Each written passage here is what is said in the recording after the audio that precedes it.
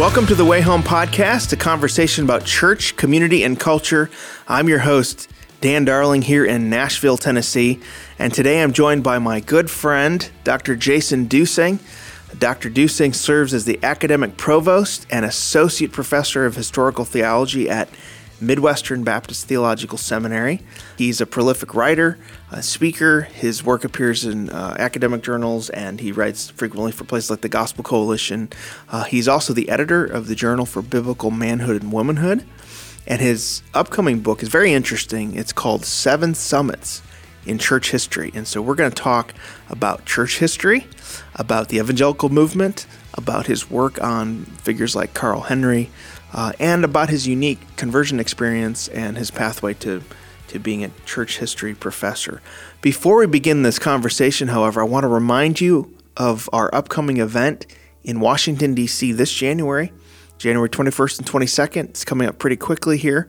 This is the first major pro-life conference in conjunction with the March for Life. And so our desire is to really mobilize evangelical young people, pastors, churches, to really make a statement for the sanctity of human life and also get equipped to be a champion for life in your community. And so if you're a listener of the Way Home podcast, there's a special discount, 20% discount if you use the coupon code WAYHOME.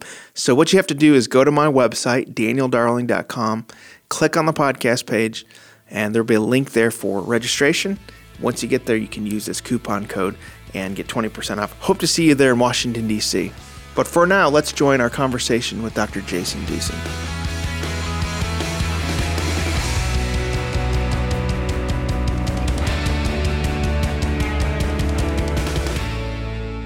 I'm here with my friend, Dr. Jason Duesing. Thanks for joining me today on the podcast. It's great to be here. So I want to talk to you about a lot of things. First of all, you're a kind of historian. You love historical theology. You're provost at a seminary. I've been at Southwestern. Now you're at Midwestern. But before we talk about history, maybe history of Southern Baptists, I want to talk about you and kind of how you developed a love for this and wanted this to be a kind of a life calling. Were you always interested in theology and history in your growing up years? Was there a kind of a turning point where you said, I'd like to pursue this and make this kind of my calling? Sure. No, I'd love to talk about that. To kind of answer that is to tell a little bit of the story of my conversion and trust in Christ. I'm a Episcopalian kid who grew up in the suburbs of Houston and trusted Christ when I went to college at Texas A&M University. So, I'm going to work that in one way or another. Well, and as Philip, my boss, would tell me, like, pretty much everybody's lost until they go to A&M, That's right. Well, and literally that's true for me. But the folks around me that led me to Christ were faithful members of a Southern Baptist church, and so that's how I was entered into that tradition and found a home there. And people who loved me and cared for me and discipled me and mentored me and then helped me think through a call to ministry and encouraged me to look at seminaries. And that's how I ended up at Southeastern Seminary in the mid-1990s. So that is my background from Episcopalian to really sort of as a backdoor way into a Baptist church, Southern Baptist church. Gives you that there really was no sort of foundation in terms of this is what you've always been and who you must be. So the way I described my seminary experience was I showed up at Southeastern Seminary, a fairly young believer. The metaphor I used was like a crumpled up piece of paper, frankly, that I was saved. I had all I needed for life and godliness. I was working in a path towards sanctification. But God used that formal theological education as a hot iron to sort of iron out all those wrinkles. And some of that was doctrinal too, in terms of here's where things go. Here's how. So, and church history played a huge part in that because growing up in the context, I had all these questions. Where do denominations come from? Why do people think this? All these kinds of things. And my church history professor, David Puckett, Southeastern Seminary, taught my Church History 1 class. The section I took was Tuesday, Wednesday at 7:30 a.m. He taught the same class again, a second section on Thursday, Fridays at 7:30 a.m. And God was using that class so immensely in my life that I actually, for the first time in my academic career, went to class when I didn't have to go. So I would go to my section Tuesday, Wednesday. Then I would go listen again. Wow. For Thursday, Friday. Wow. And so this was a unique thing. So up until this point, my family, everyone would tell me I'm left brain, you need to be an engineer. But right about the time of my conversion, I don't know if my brain changed or whatever, but really developing, actually a more right brain and more thinking abstractly about these kinds of things. And really at seminary embracing the study of historical theology or church history as a vehicle for really understanding theology and these doctrines. So immensely first in my own life. This then developed for a love for Baptist history because, giving my own testimony, I'm realizing actually this whole tradition of Baptists is made up of people just like me, especially as you look back into 17th century England. All those people were what? Church of England, Anglican, or what we call in America Episcopalians, who got saved and then came out of that after studying the Bible, finding churches that were trying to follow the Bible as best they could. A component of that is believers' baptism. I was like, I'm reading my testimony over and over again as the more I study these people. I've actually found a tradition. I found a home. So part of it was that path, God picking me up, placing me on another metaphor, this Southern Baptist ship. As I tell my students, there are many ships in the evangelical ocean, all heading in a Great Commission direction. The ship he picked me up and put me on was the ship called Southern Baptist. And no, it's not perfect. Yes, it's enormous. There are things that can be improved and efficient. Sometimes the folks on deck 7 are arguing with the people on deck 6. But if you've been placed in that boat, then your job is to work to try to make it and improve it and help it sail even faster in a Great Commission direction. And so that's where he's placed me and where he's put me. So developing a love for that and seeing that played out in my own life and then mirrored with local church experience. That's some of the beginnings of how I developed an appreciation for historical theology. It is really amazing, that sort of time period in your life where you're in college and then maybe going into seminary where you're just really finding your interests, right? And kind of God directing you. I want to talk about Southern Baptist life kind of in the broader context of evangelicalism, which is in a broader context of, Christian history, if you start kind of widening the scope.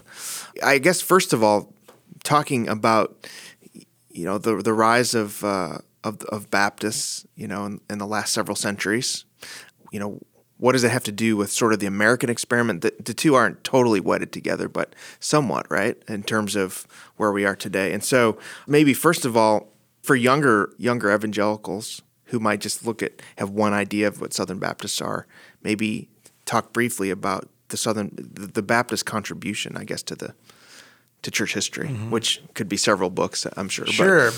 Sure. Well, the people called Baptists, again, we would affirm as a Southern Baptist, as the metaphor I just used, it's one tradition in a sea of several traditions heading in a Great Commission direction. So it's not the only or the exclusive or the best, but historically these have been people who have been motivated and convicted by an allegiance to Scripture to the degree that they're willing to carry out those convictions on what they understand specifically about what the New Testament, how it orders local churches.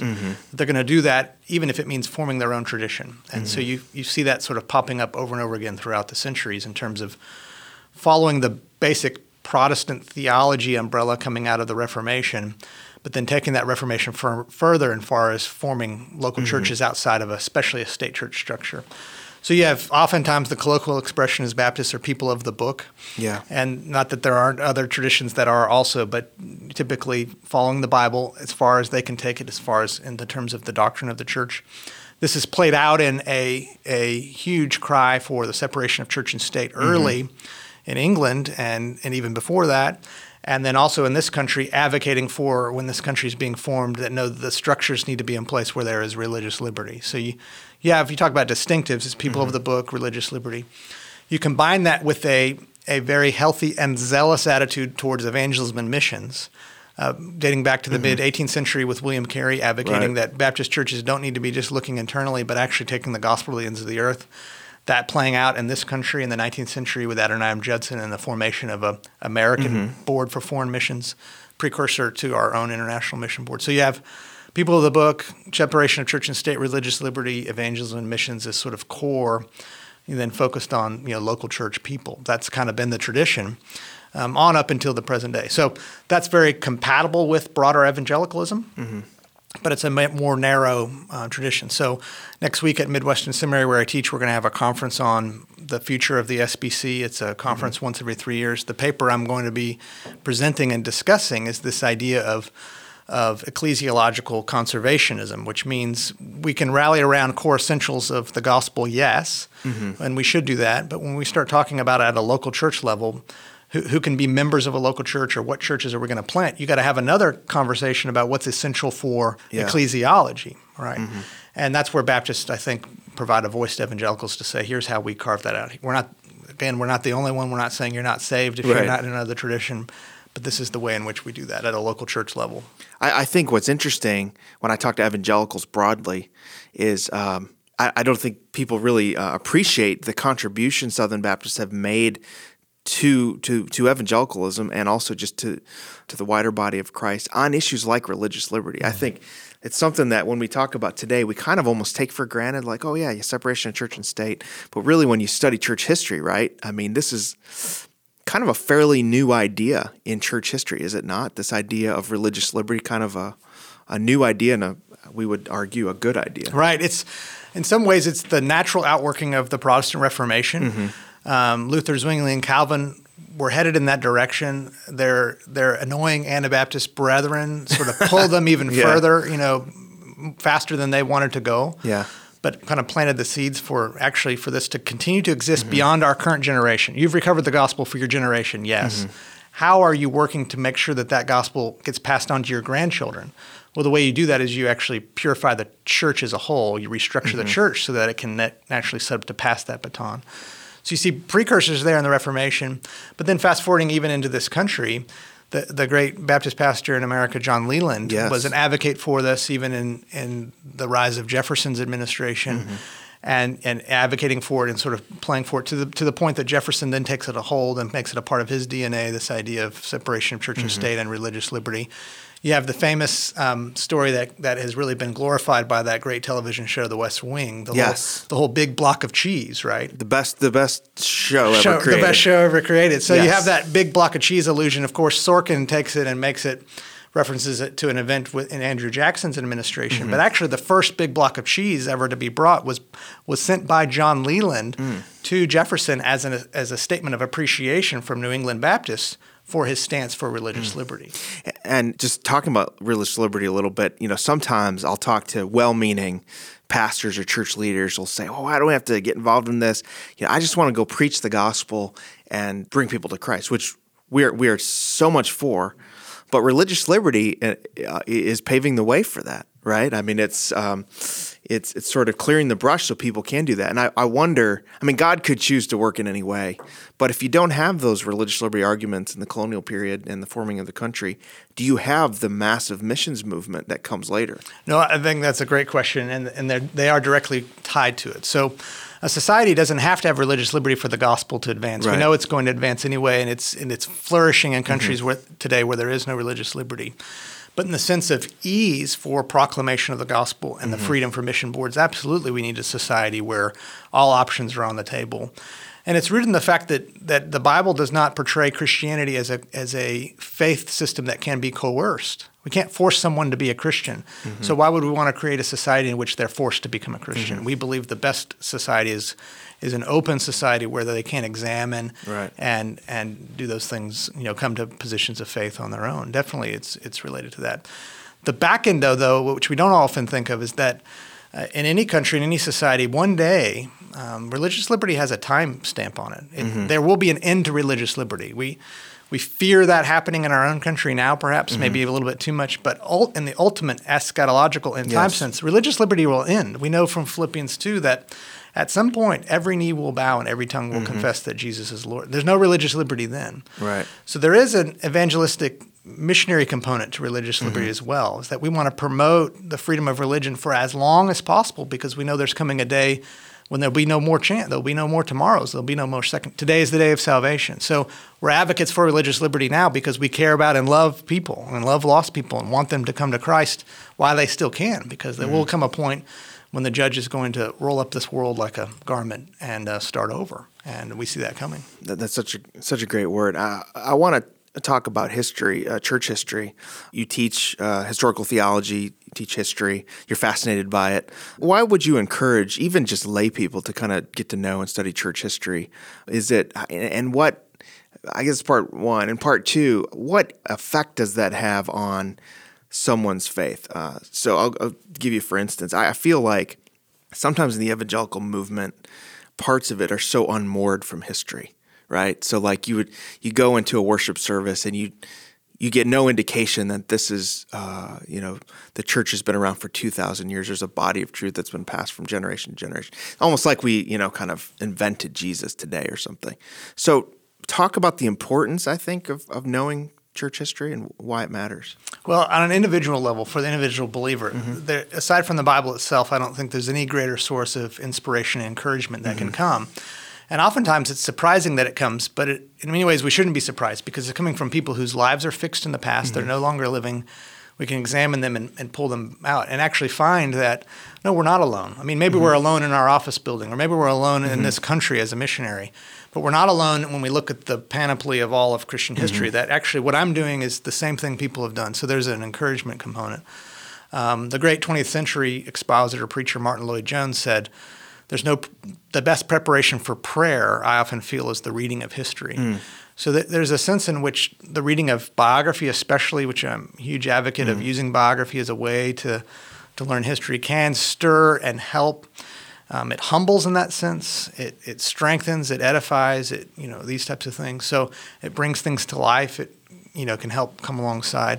So there's a rooting, I guess is what I'm getting at. The study of history helps you, like I said, your crumpled up piece of paper, it helps iron out those wrinkles and say, here's where this goes, where's this fit, here's how you fit into the scheme of history on this planet at this time. That can be an encouraging thing and also be an appropriately humbling thing. But to do that, we have to admit what we don't know and then go find out those things. So it's not mere assembly of facts. It's using those things as like an IV injection, filling you with fluids that you didn't know you need, but once you have, you're never the same.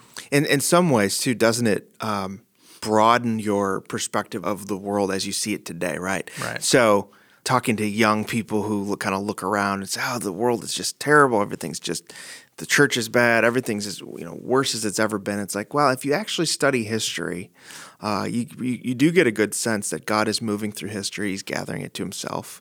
For me, it's always given me just a sense that God is in control. He's building his church. We're just kind of one spot on this, long timeline of history. No, that's very well said. I mean, history should, more than anything, especially Christian history, provide hope for the future because you see there is nothing new under the sun. And so therefore, the thing that we think is big, bad, and terrible now and destructive actually is small in comparison to what happened 700 years ago, and or those types of things, or what someone's espousing as new and novel today really is just some old heresy repurposed and refashioned for the present. So it helps in many ways to provide that strong foundation to weather the storms of the present, for sure. Well, one more question before we go. You've also written and spoke and lectured on Carl Henry and kind of his idea of cultural engagement. We're kind of an interesting moment in the West, perhaps even in America, where maybe Christianity is less affirmed by the broader culture, I'd like to say. A lot of people are fearful of that. I guess what would Carl Henry say to today? What would you say to Christians who are sort of thinking through cultural engagement today? Well, one of the great things about Carl Henry, and again, a lot of what I am is a student of your president, Russell Moore, and his good friend Greg Thornberry, and them sort of helping re-stir up an interest in Henry. I like to think of him as our once and future theologian. He was evangelical's theologian once in the 20th century. We need not reinvent the wheel, as Greg Thornberry says. He can be our theologian again, sort of lighting a path for how to deal with contemporary issues. And one of the ways he does that is it's a very strong view of providence and a high confidence in the Word of God and its ability to answer the questions of the day. Keep pointing people back to the reliability of the Scriptures as a way in which to move forward. And he, has often said, don't be surprised if evangelicalism is, put in the penalty box, so to speak, for a period of time. It may be the very thing that this culture needs is for evangelicalism to be shaken up, to be challenged, to be afraid, and therefore to come back relying more and more among God and His Spirit, and especially His Word with the Spirit. Well, thank you, Dr. Duesing, for joining me today on the podcast. Great conversation. Really encourage folks to check out your books and check out Midwestern Seminary. It's a great option for theological education. My pleasure. Thank you so much.